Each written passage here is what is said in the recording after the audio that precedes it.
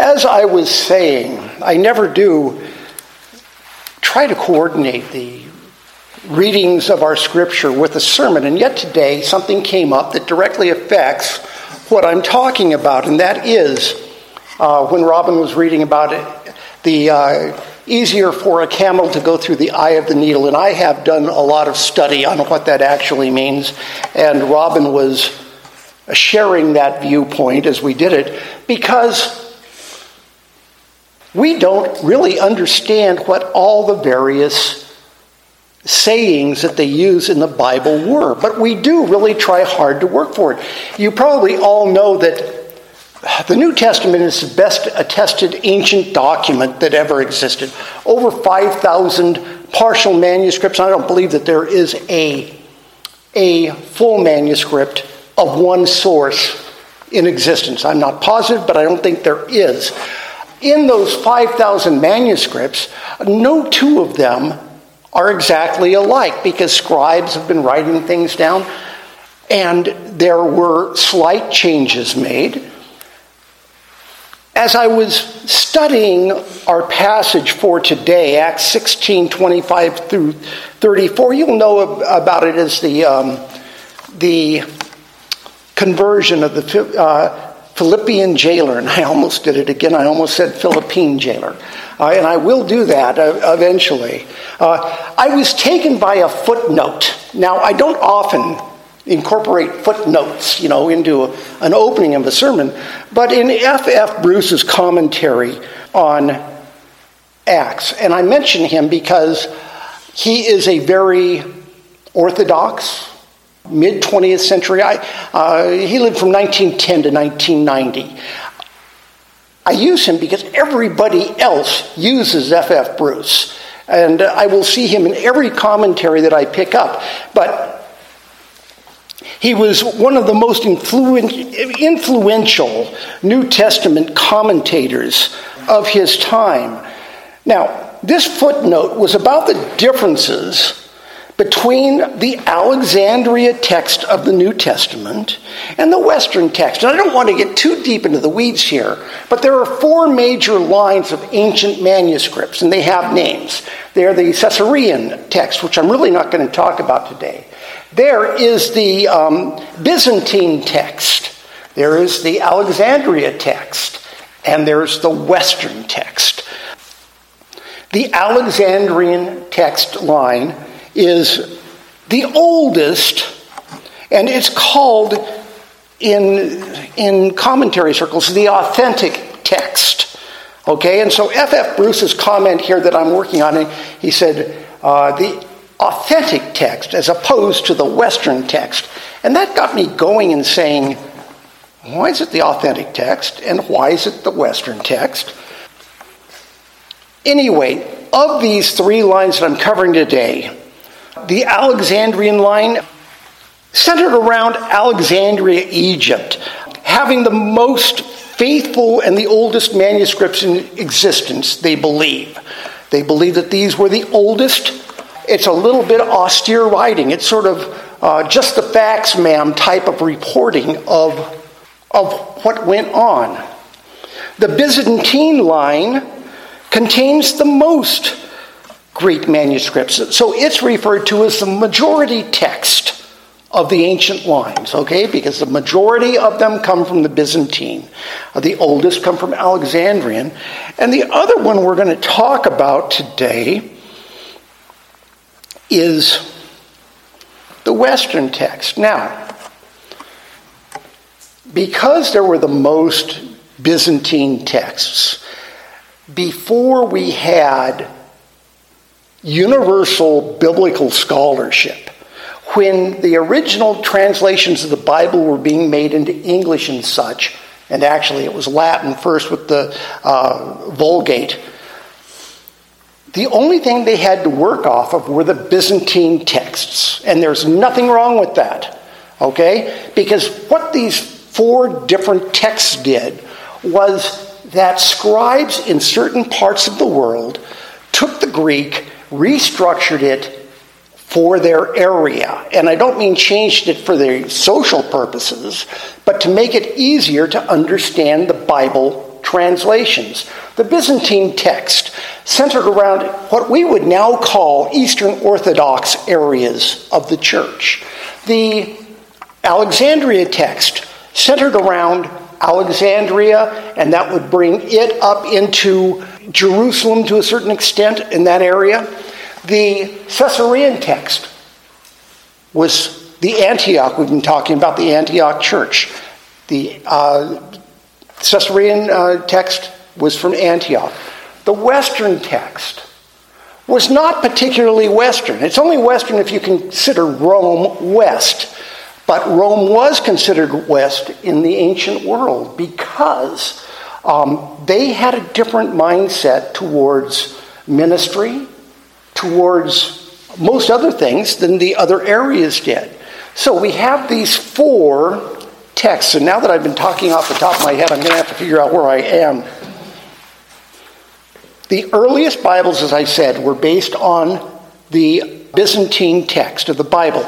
We would say the Tyndale Bible was, a King James Bible was. Every Bible was based on the Byzantine text until about 1750, when the Alexandrian texts were brought in to modern consciousness.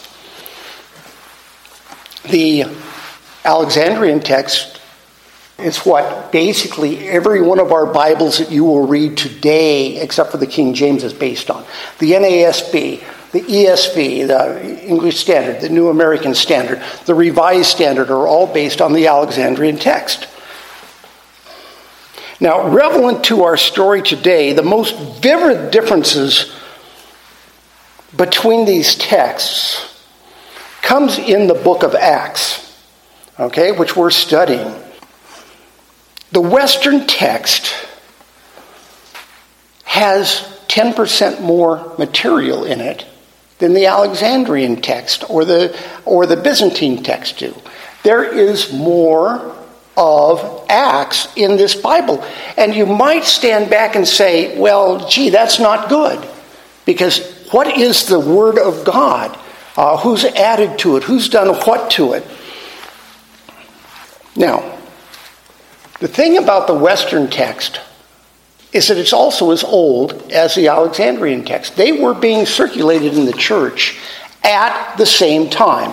The austere Alexandrian versus the more verbose, more colorful, more detailed Western text. They're going around the church at the same time. And so the question here is, why were there 2 versions of Acts going around the church at the same time? Metzger, a contemporary of F.F. Bruce, posits 7 possible reasons for the difference in Acts for the Western text than the others. I will not go through 7.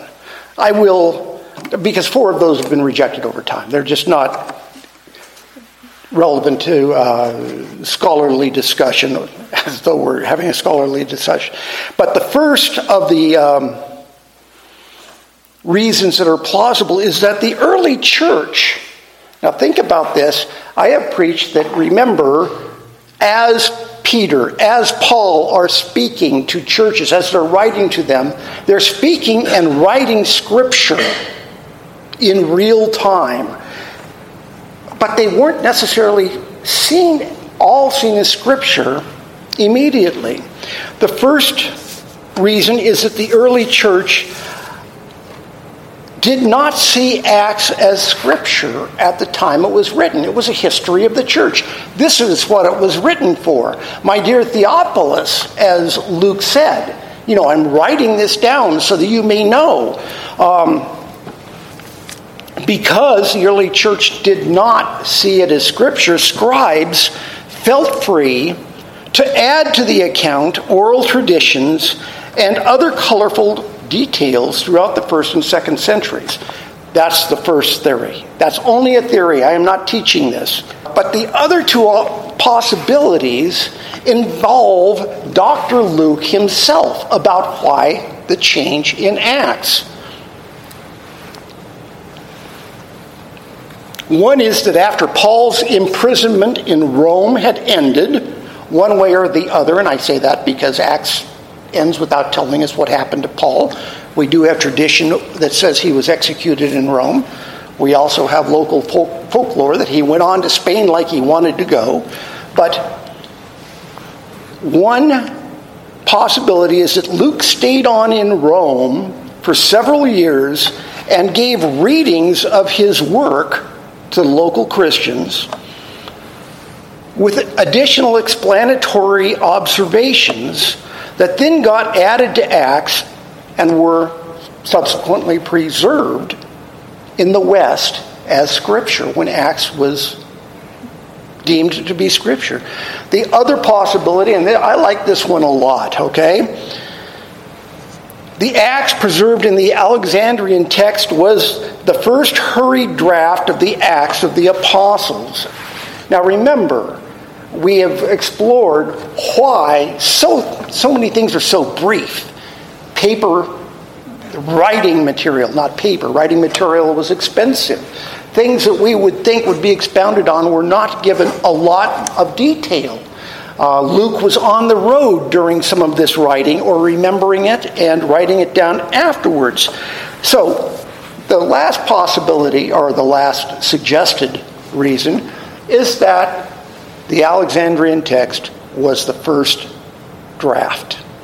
And that, editing it for Theophilus' benefit, Luke expanded with remembered details and reflection given his own lived experience of what he was writing about. Of course, short of more manuscript evidence being found, we'll never know exactly why there are two versions of Acts. And while they differ considerably in length and detail, there is nothing that changes the message of the book in the Western text of Acts. Now, with that as an introduction, okay? Keep that all in mind because we will come back to it at the very end. Just deal with that.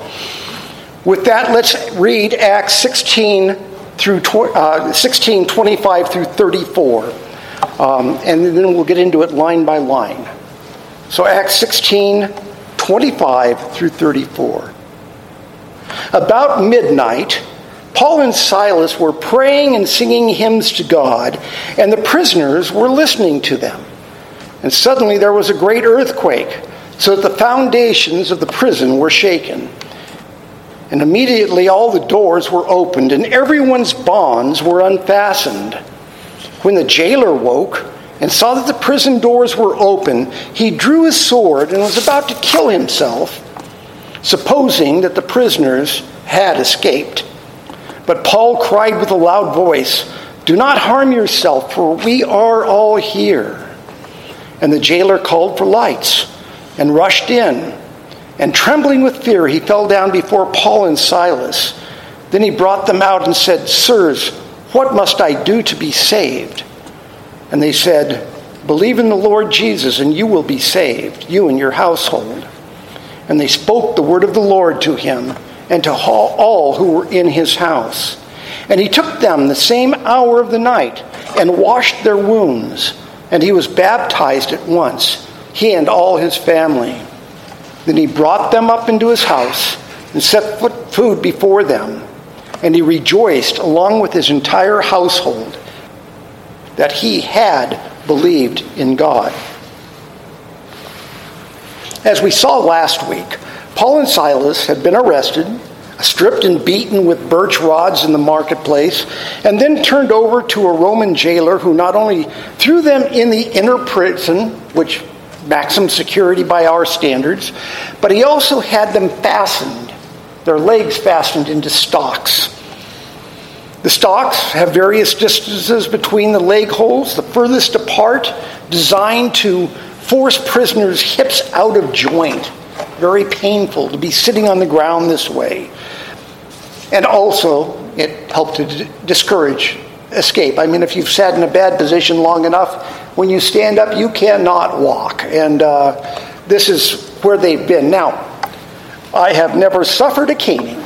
Okay, I just want you to know that. But it's still a legal punishment around many places in the world, from Africa to the Middle East. Most famously, their canings are still administered in places such as Malaysia, Singapore, and Indonesia. 24 strokes is the legal maximum you can have. Just as though 40 lashes minus 1 in Jesus' time, 40 strokes, 39 was the most you could give because 40 strokes was considered fatal. So let's just dance right up to the line of what you can get. I'm not positive that the Roman jailer or the magistrates, the lictors who delivered the caning kept accurate count or went by the Malaysian standard. So, and while as I say, I haven't suffered a caning, I've had construction accidents a number of times. Recently, I came back from a job and couldn't preach because of broken ribs. My first one, I broke a scaffold 4 stories up and suffered broken clavicle and all my ribs down one side. Aaron came to pick me up from the hospital when they were getting out and to drive me home. And I had to stop her on the way from Mountains Community to our place in Twin Peaks. I could not stand the jolting of the road, and she was being careful. I had to drive myself home so that I could hold onto the steering wheel and see what I was going to hit. Every movement was painful. So verse 25, we see Paul and Silas who were suffering similar pain, possibly worse than I was feeling. And verse 25 says that after Paul and Silas were caned and fastened into the stocks, that, quote, about midnight, Paul and Silas were praying and singing hymns to God. And the prisoners, and this is something I don't pay attention to, and the prisoners were listening to them. Okay? Not just that they were singing hymns, but that the prisoners were listening to them. Now, I guarantee that when I got home from the hospital with broken ribs, I was not up at midnight singing hymns and praising God. Okay? Just take that as a truism. But whether it was from pain, that they could not sleep and awake at midnight, and I'm not saying it was, what they were doing was praising God amidst their trials. Now, you might think that a dark, dank prison locked away from all eyes, that all evangelization by Paul and Silas would have stopped. But of course, you would be wrong, because while they were praying and singing hymns, it says the prisoners were listening to them. We're not told, by the way, if these other prisoners were in that inner prison with them, or if they just heard them from cells away. So we don't know if they were there together. But still, Paul and Silas were ministering to them. Verse 26 says, and suddenly there was a great earthquake, so that the foundations of the prison were shaking.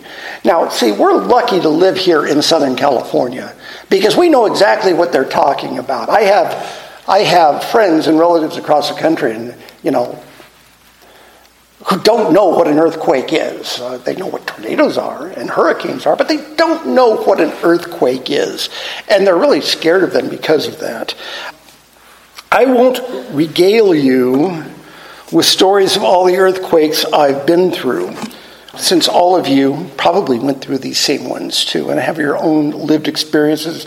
I'll just say that the Landers quake in about, 95, I felt like somebody was hitting the balls of my feet with a hammer from underneath the floor. So sharp was the quake.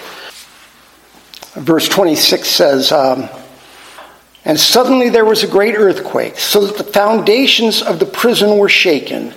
And immediately all the doors were opened and everyone's bonds were unfastened. Just this week or last 2 weeks, there have been earthquakes in this same part of the country, and we've seen what has happened with those. Thousands of people killed. because we have unreinforced stone buildings that come apart in these kind of quaking. With the foundations of the prison shaken by such a force, you'd have expected it to collapse, and perhaps it would have if it weren't a godly earthquake. And I'm going to just call it a godly earthquake myself. It was serving God's purpose. God was in control of the earthquake, having it bend to his divine will. And God's purpose here was not to free Paul and Silas from prison. And we know that God's hand has freed in the past in Acts alone Peter from prison. We've seen him being led out by an angel. God's purpose was not to free them from prison, but to free Paul and Silas from their temporary chains so that they could set others free from their permanent bonds. Okay, God's design was not their freedom. Verse 27 says, when the jailer woke, and I like that line, when the jailer woke, okay? Why do earthquakes always seem to happen around 5 or 6 o'clock in the morning, okay? I mean, it says when the jailer woke, as though when the alarm went off in the morning, he woke up to find the prison doors open and the city destroyed by an earthquake. But when the jailer woke and saw that the prison doors were open, he drew his sword and was about to kill himself, supposing that the prisoners had escaped. No one sleeps through a violent earthquake, okay? Really, they don't. A friend of mine for the Sylmar earthquake, we were in high school, had his aquarium that he was conveniently keeping above his bed come down on his head during it. My French teacher was on her way out the door to get to school at 6 o'clock in the morning, turned and saw a wall of water coming over her house as her swimming pool emptied. Both of these people, by the way, thought that California was sliding into the ocean at this time. So just throwing that out. But no one sleeps through an earthquake. And the jailer was undoubtedly on his way even as the earth was shaking. As the prison doors opened, he pulled out probably a Roman short sword, because that's what they were armed with, to kill himself. The Code of Justinian 9.4.4, just in case you want to look it up, specified that a soldier allowing a prisoner to escape would receive the same punishment as the man was facing. So death by his own hands was preferable to the degradation and humiliation that would be visited upon him at the hands of his fellow soldiers. Verse 28 says, "But Paul cried with a loud voice, 'Do not harm yourself, for we are all here.'" It wasn't a secret to Paul, as a Roman citizen, what would happen to the jailer. So he was quick to make it known to the jailer that no one had left. And we don't know why the other prisoners didn't leave. Okay? It doesn't say that just Paul and Silas's chains fell off. It says that all the prisoners' chains fell off.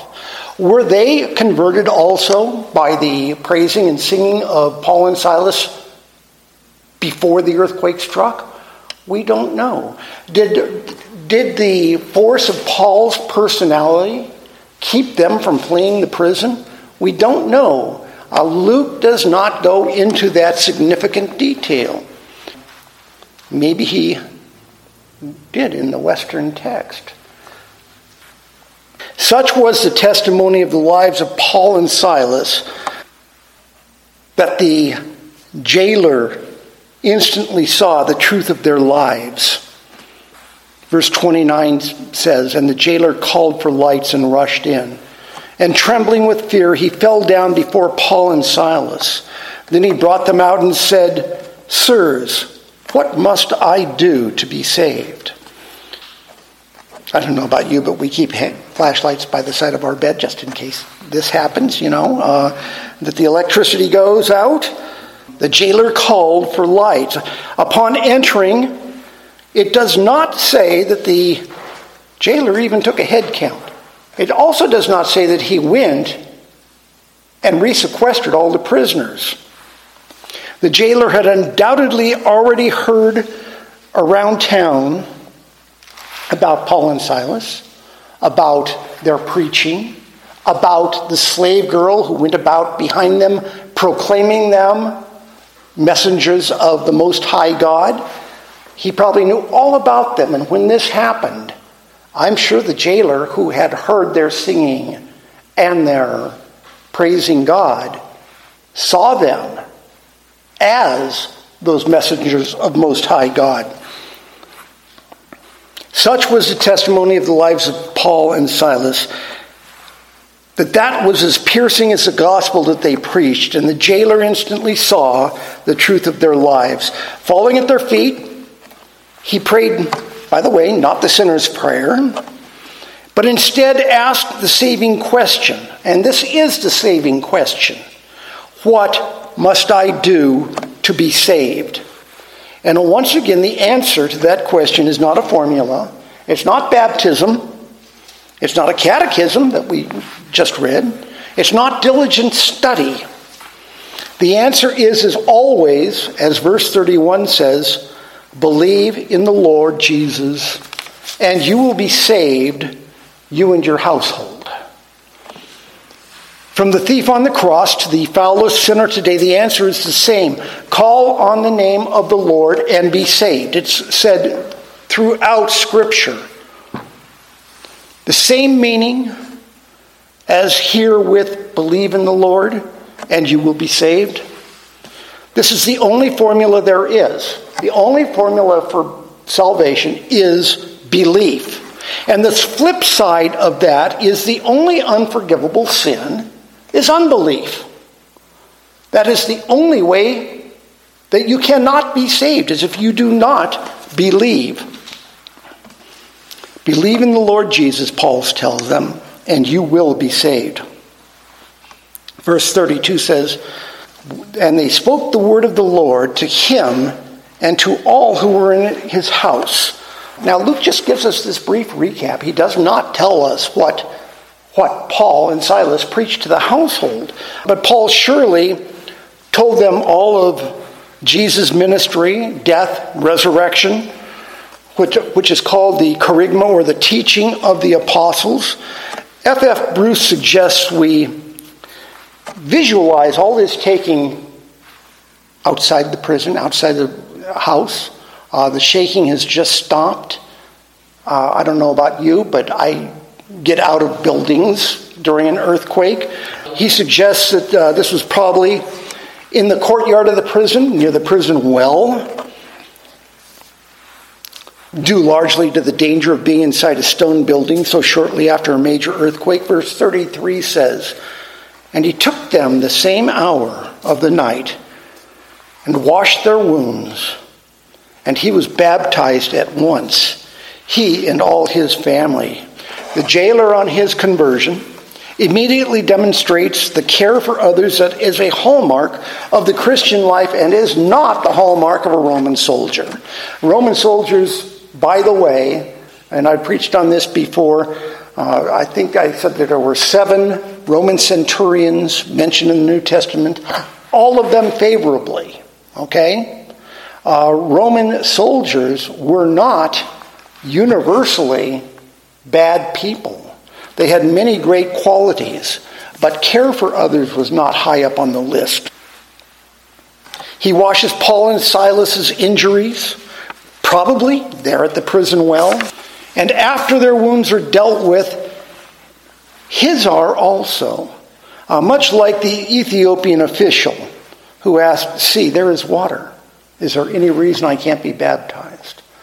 The Philippian jailer, upon conversion, after taking care of Paul and Silas's wounds, says, can I be baptized? So the jailer also is immediately baptized. He and his household, and just because we're a Baptist church, I will point out here that Paul says salvation is for those who believe in Jesus, and he spoke the word of the Lord to them. Baptism is for those who believe. Verse 34 concludes, "Then he brought them into his house and set food before them, and he rejoiced along with his entire household that he had believed in God." Christian hospitality is the next step in the jailer's Christian walk. He immediately brings Paul and Silas into his house, which was obviously still standing, and feeds them. And if you think that he's now violating his Roman jailer's oath to secure his prisoners, he wasn't. The prisoners were with him, and he knew they weren't going anywhere. He could secure them any way he wanted. At the beginning, he took them into maximum security and strapped them into stocks. Now, knowing who they are truly, he brings them into his house with his family and feeds them at his own table. And at this, his first fellowship meal, he and his whole household rejoice at their deliverance. Now, I started out today talking about the three ancient lines, well, four, but the three that we studied of the New Testament manuscripts, the Byzantine, Alexandrian, and the Western text. Like I said, all the early Bibles are based on the very available Byzantine texts. The Alexandrian text, all the modern ones are done off of that. It's considered more accurate, older, closer to the original autographs. So the NASB, the ESV, all come from that. And as for the Western texts, almost no Bibles are based on the Western texts. We have seen, and the reason this appealed to me is we have seen in Acts already that sometimes phrases are put in parentheses. And the explanation from my sources is that those were additions in the Western text. Okay? And that's why they're put either in the, some people have them in the margins, some people have them in parentheses. And yet, of our passage today, F.F. Bruce states, "It is noteworthy indeed." Now, this is in the margin notes about the difference between the Western and the Alexandrian text. "It is noteworthy indeed that in the authentic, or as I pointed out, the Alexandrian text, there's no reference to this earthquake. These verses are completely missing. Okay? Gone. But here it is in the Bible. And every single Bible translation, I went through every one I could get my hands on, and with the internet, that's all of them. Every single Bible translation, whether they be early or modern, classical or literal translations, has this account. None of these verses are omitted or put in parentheses or in the margins. Now, my larger point here is that God's Word has come down to us through 2,000 years, unchanged and yet marked by unknown scribes' choices in both word choices, emphasis on what's going on in the story.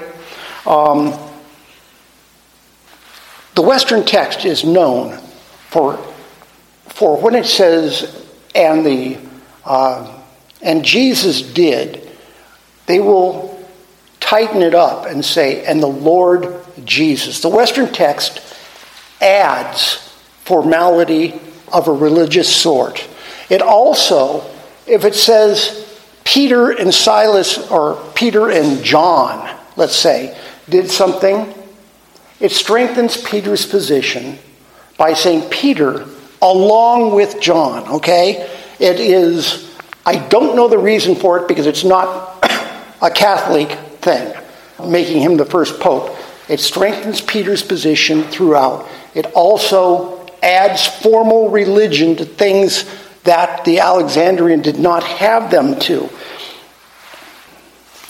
As I said, the Alexandrian text is noted for its austere, almost stark approach. The Byzantine text, while further removed from the original autograph, still conveys the orthodox meaning of Scripture in a form that appealed to Eastern Christians. And the Western text, with its additional descriptions and accounts of the Acts of Paul and Silas, appealed to its Western audience, but yet is still faithful, a faithful delivery of God's Word. 3 different lines of Greek text, copied and recopied by generations of scribes in different parts of the known world, are yet more alike than they are different. Scholars say that no major tenet of Christianity is in any way affected by the difference in these texts. God's word remains unchanged by human hands. It is the same with all honest modern translations, frankly. And I do say honest translations, but there are some out there by Jehovah's Witnesses and things that are not honest translations. But all honest modern translations also differ very little, though translated for different readership, some for the ease of word recognition or putting Scripture in modern vernacular, still assure that we receive what God would have us understand, unchanged forever. And that's what God has given us. Let's close in prayer.